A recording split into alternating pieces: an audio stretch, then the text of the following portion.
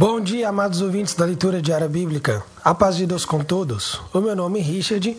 É um prazer imenso de estar aqui com vocês no dia 27 de novembro de 2012. Hoje nós iremos ler o livro de Daniel, capítulo 4, versículo 1 ao versículo 37. E estamos usando a tradução Nova Versão Internacional. Façamos esta leitura, queridos, guiada pelo Espírito Santo. O rei Nabucodonosor, aos homens de todas as nações, povos e línguas, que vivem no mundo interior, paz e prosperidade. Tenho a satisfação de falar-lhes a respeito dos sinais e das maravilhas que o Deus Altíssimo realizou para mim. Como são grandes os seus sinais, como são poderosas as suas maravilhas, o seu reino é um reino eterno, o seu domínio dura de geração em geração. Eu, Nabucodonosor, estava satisfeito e próspero em casa, no meu palácio. Tive um sonho que me deixou alarmado. Estando eu deitado em minha cama, os pensamentos e visões que passaram pela minha mente deixaram-me aterrorizado. Por isso eu decretei que todos os sábios da Babilônia fossem trazidos à minha presença para interpretarem o sonho para mim. Quando os magos, os encantadores, os astrólogos e os adivinhos vieram, contei-lhes o sonho, mas eles não puderam interpretá-lo. Por fim veio Daniel à minha presença e eu lhe contei o sonho. Ele é chamado Beltesazar, em homenagem ao nome de meu Deus, e o espírito dos santos deuses está nele. Eu disse: Beltesazar, chefe dos magos, sei que o espírito dos santos dos deuses está em você e que nenhum mistério é difícil demais para você. Vou contar-lhe meu sonho, interprete-o para mim. Estas são as visões que tive quando estava deitado na minha cama. Olhei, e ali diante de mim estava uma árvore muito alta no meio da terra. A árvore cresceu tanto que a sua copa encostou no céu. Era visível até os confins da terra. Tinha belas folhas, muitos frutos, e nela havia alimento para todos. Debaixo dela os animais do campo achavam abrigo, e as aves do céu viviam em seus galhos. Todas as criaturas se alimentavam da árvore. Nas visões que tive deitado em minha cama, olhei e vi diante de mim um sentinela, um anjo que descia do céu. E ele gritou em alta voz: derrubem a árvore e cortem os seus galhos, arranquem as suas folhas e espalhem os seus frutos. Fujam os animais debaixo dela e as aves dos seus galhos. Mas deixem o toco e as suas raízes, presos com ferro e bronze, fique ele no chão, em meio à relva do campo. Ele será molhado como o orvalho do céu, e com os animais comerá a grama da terra. A mente humana lhe será tirada, e ele será como um animal, até que se passem 7 tempos. A decisão é anunciada por sentinelas. Os anjos declaram o veredicto para que todos os que vivem saibam que o Altíssimo domina sobre os reinos dos homens e os dá a quem quer, e põe no poder os mais simples. Esse é o sonho que eu, o rei Nabucodonosor, tive. Agora, Beltesazar, diga-me o significado do sonho, pois nenhum dos sábios do meu reino consegue interpretá-lo para mim, exceto você, pois o espírito dos santos deuses está em você. Então Daniel, também chamado Beltesazar, ficou estarrecido por algum tempo e os seus pensamentos o deixaram aterrorizado. Então o rei disse: Beltesazar, não deixe que o sonho ou a sua interpretação o assuste.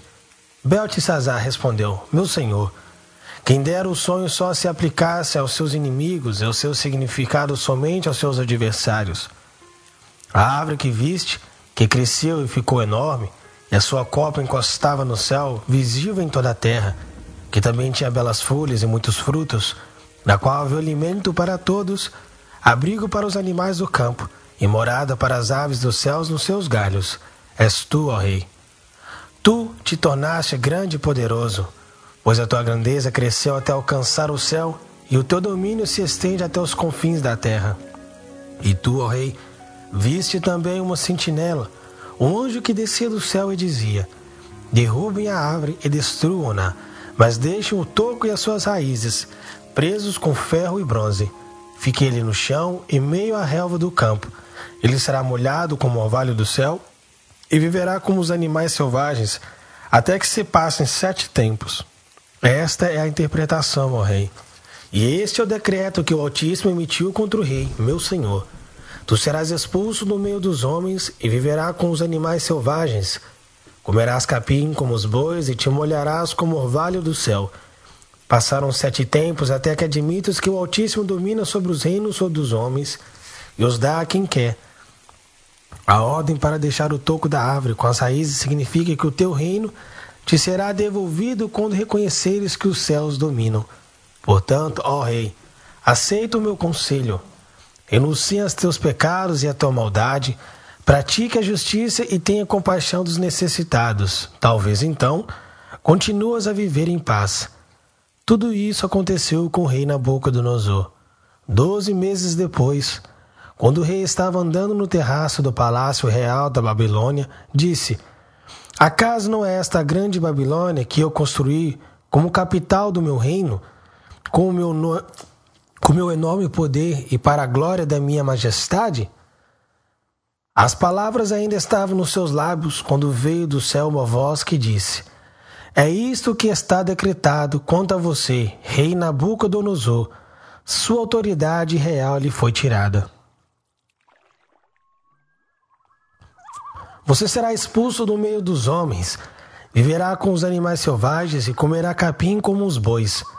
Passarão 7 tempos até que admita que o Altíssimo domina sobre os reinos dos homens e os de que a quem quer.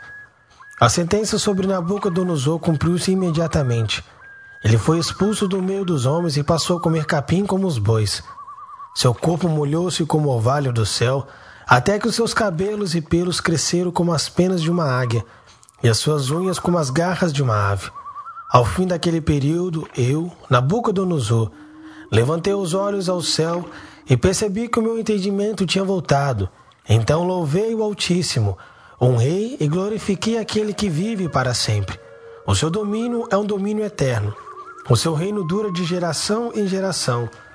Todos os povos da terra são como nada diante dele. Ele age como lhe agrada com os exércitos dos céus e com os habitantes da terra. Ninguém é capaz de resistir à sua mão, nem de dizer-lhe: o que fizeste?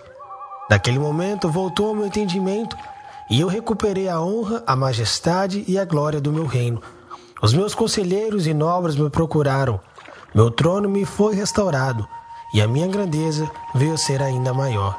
Agora eu, Nabucodonosor, louvo e exalto e glorifico o Rei dos céus, porque tudo o que ele faz é certo, e todos os seus caminhos são justos. Ele tem poder para humilhar aqueles que vivem com arrogância.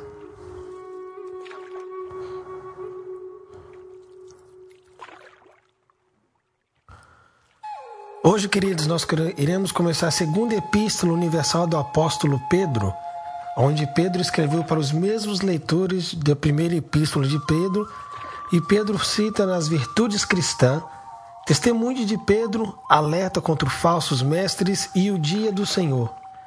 Este livro, talvez ele foi escrito na Babilônia há cerca de 61 até 65 depois de Cristo. E o propósito deste livro era de exortar os crentes a permanecerem verdadeiros nos sofrimentos e apresentar a verdadeira graça de Deus.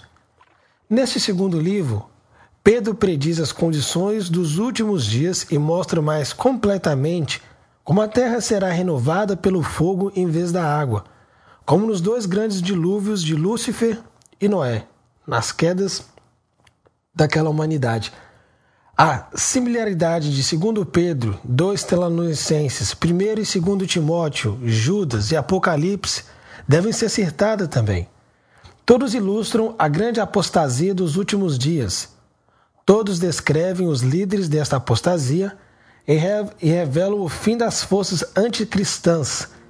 Apocalipse é a revelação final da apostasia dos últimos dias com o anticristo, onde Pedro também cita o que irá acontecer nos dias vindouros, como os cristãos eles devem se comportar, como que os nossos inimigos, como Lúcifer e os seus anjos caídos, tentam batalhar contra nós, e assim eles dão um alerta para a humanidade vindoura sobre o anticristo, aquele que irá combater contra Cristo e fazer a mente dos cristãos.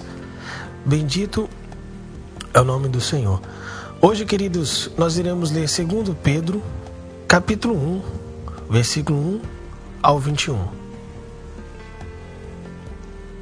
Simão Pedro, servo e apóstolo de Jesus Cristo, aqueles que, mediante a justiça de nosso Deus e Salvador Jesus Cristo, receberam conosco uma fé igualmente valiosa. Graça e paz lhes sejam multiplicadas pelo pleno conhecimento de Deus e de Jesus, o nosso Senhor. Seu divino poder nos deu todas as coisas de que necessitamos para a vida e para a piedade, por meio do pleno conhecimento daquele que nos chamou para a sua própria glória e virtude. Por intermédio destas, ele nos deu as suas grandiosas e preciosas promessas, para que por ela vocês se tornassem participantes da natureza divina e fugissem da corrupção que há no mundo, causada pela cobiça. Por isso mesmo, empenhem-se para acrescentar à sua fé e virtude, à virtude o conhecimento, ao conhecimento o domínio próprio, ao domínio próprio a perseverança a piedade, a piedade a fraternidade e a fraternidade o amor. Porque se essas qualidades existirem e estiverem crescendo em suas vidas, elas impedirão que vocês, no pleno conhecimento de nosso Senhor Jesus Cristo, sejam inoperantes e improdutivos. Todavia, se alguém as não tem, está cego, só vê o que está perto, esquecendo-se da purificação dos seus antigos pecados. Portanto, irmãos, empenhem-se ainda mais para consolidar o chamado e a eleição de vocês, pois se agirem desta forma, jamais tropeçarão. E assim vocês estarão ricamente providos quando entrarem no reino eterno de nosso Senhor e Salvador Jesus Cristo.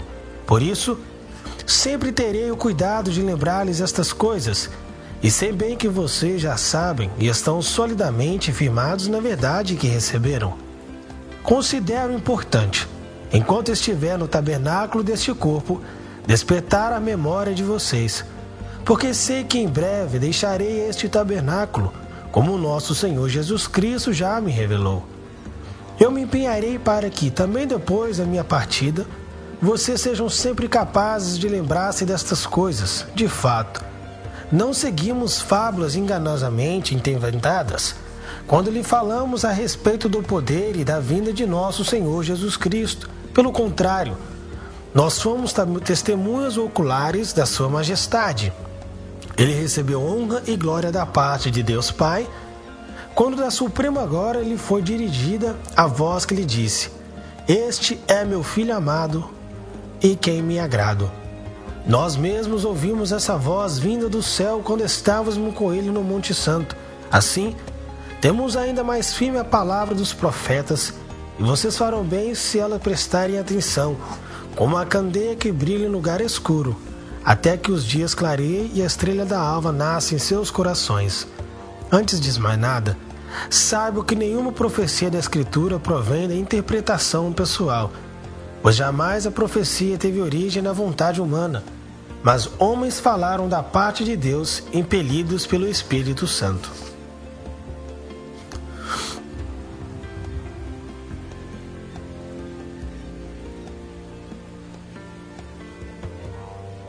Salmos 119, versículo 97 a 112.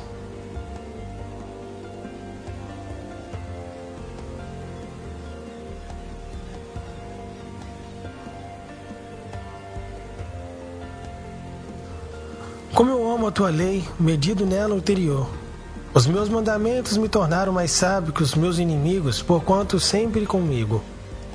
Tenho mais discernimento que todos os meus mestres, pois medido nos teus testemunhos. Tenho mais entendimento que os anciões, pois obedeço aos teus preceitos. Afasto os pés de todo caminho mau para obedecer a tua palavra. Não me afasto das tuas ordenanças, pois tu mesmo me ensinas. Como são doces para o meu paladar as tuas palavras, mais do que o mel para a minha boca. Ganho entendimento por meio dos teus preceitos, por isso odeio todo o caminho da falsidade.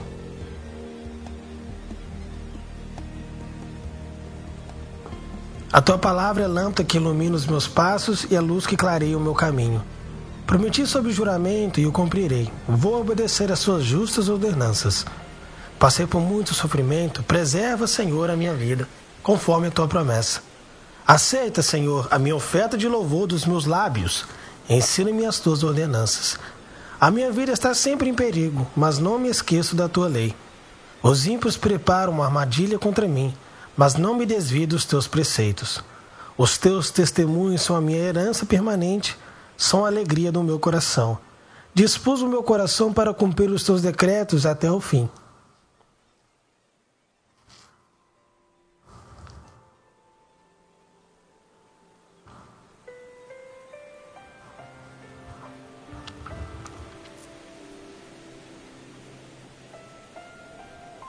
Provérbios 28, versículos 17 e 18. O assassino atormentado pela culpa será fugitivo até a morte, que ninguém o proteja. Quem procede com integridade viverá seguro, mas quem procede com perversidade, de repente cairá. Muito bem, queridos.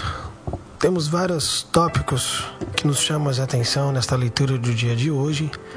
Mas uma coisa que me chamou mais a atenção foi o livro de Daniel, a respeito que Nabucodonosor teve um sonho, ou sim uma revelação, onde que Deus Altíssimo mostrou para ele os dias vindouros o que iria acontecer. E onde na sua glória ele pensava que tudo aquilo que ele construiu, todo aquele império que ele teve foi pelas suas próprias mãos, ele próprio construiu com seu próprio mérito. E assim ele vã se gloriava daquela grandeza, daquela beleza e a riqueza que aquele homem, aquele reinado possuiu. Mas o Senhor, para mostrar para o homem que tudo aqui na terra é movido pelos céus, todos os atos, reinos, governos, tudo aqui foi Deus que deu e é Deus que tira, é Deus que dá e é Deus que coloca e é Deus que reparte, destrói. E para ele saber que foi Deus que deu aquele reinado para ele, o Senhor ainda deu uma visão, uma revelação para ele. Se arrependa dos teus pecados, volte para trás, começa a fazer o bem, e nada disso irá lhe acontecer. Mas ele não deu ouvido, passando-se 2 meses. Ele olhou para aquele reinado e se gloriou. Queridos, e o que nós possamos tirar disso hoje é que quantas vezes nós olhamos a nossa vida, nós adquirimos algo através de algum estudo ou através por algum mérito nosso de trabalho, uma sabedoria, uma inteligência que nós temos que não é nossa, é dádiva de Deus. Foi Deus que nos deu. E assim nós adquirimos algo, uma estatura numa sociedade, e assim começamos a nos elevar e o nosso ego assim se elevar com aquilo. E assim esquecemos de Deus que foi Ele que nos deu e Ele também pode nos tirar a qualquer momento. E assim muitas das vezes, muitos homens e mulheres subiu para a cabeça aquilo e se esqueceram de Deus. E depois pagaram uma pena muito grande, onde o arrependimento tomou os seus corações, onde que eles atingiram o maior pico numa sociedade. Depois estavam na miséria, numa pobreza. Mas assim o Senhor, com a sua misericórdia, deu de volta para eles. Senhor, nós te pedimos, se temos algum dom, alguma inteligência, alguma sabedoria, se pregadores da tua palavra, Senhor, atingiu um dom elevado acima do que um outro, ou se nós mesmos, perante uma sociedade, estamos num patamar elevado do que o outro, Senhor, que nunca vai faltar humildade dentro do nosso coração, para que nós possamos saber que tudo que temos, tudo que nós adquirimos, foi pela Tua bondade e pela Tua misericórdia que nos tendaste, Senhor. E que se hoje nós estivermos bem materialmente, espiritualmente, para que nós possamos usar isso para ajudar aqueles que estão mal espiritualmente e mal materialmente também, Senhor, para que nós possamos usufruir do dom da caridade, que é Cristo Jesus, e assim ajudar as almas sedentes, aquelas almas carentes que precisam da nossa ajuda, conforme a Tua misericórdia. Senhor, não deixa que o ouro e a prata venham cair dentro do nosso coração, onde que está escrito nas Tuas Escrituras sagradas: o dinheiro é a raiz de todo mal. Senhor, se nós colocarmos a Tua graça primeiro, Cristo na nossa frente, e assim cuidarmos das Tuas coisas, as demais nos serás acrescentada. Pai Santo e Justo, essas coisas nós te pedimos e também te agradecemos, em nome de Jesus, o Teu Filho, aquele que é bendito e vive para o todo sempre. Amém.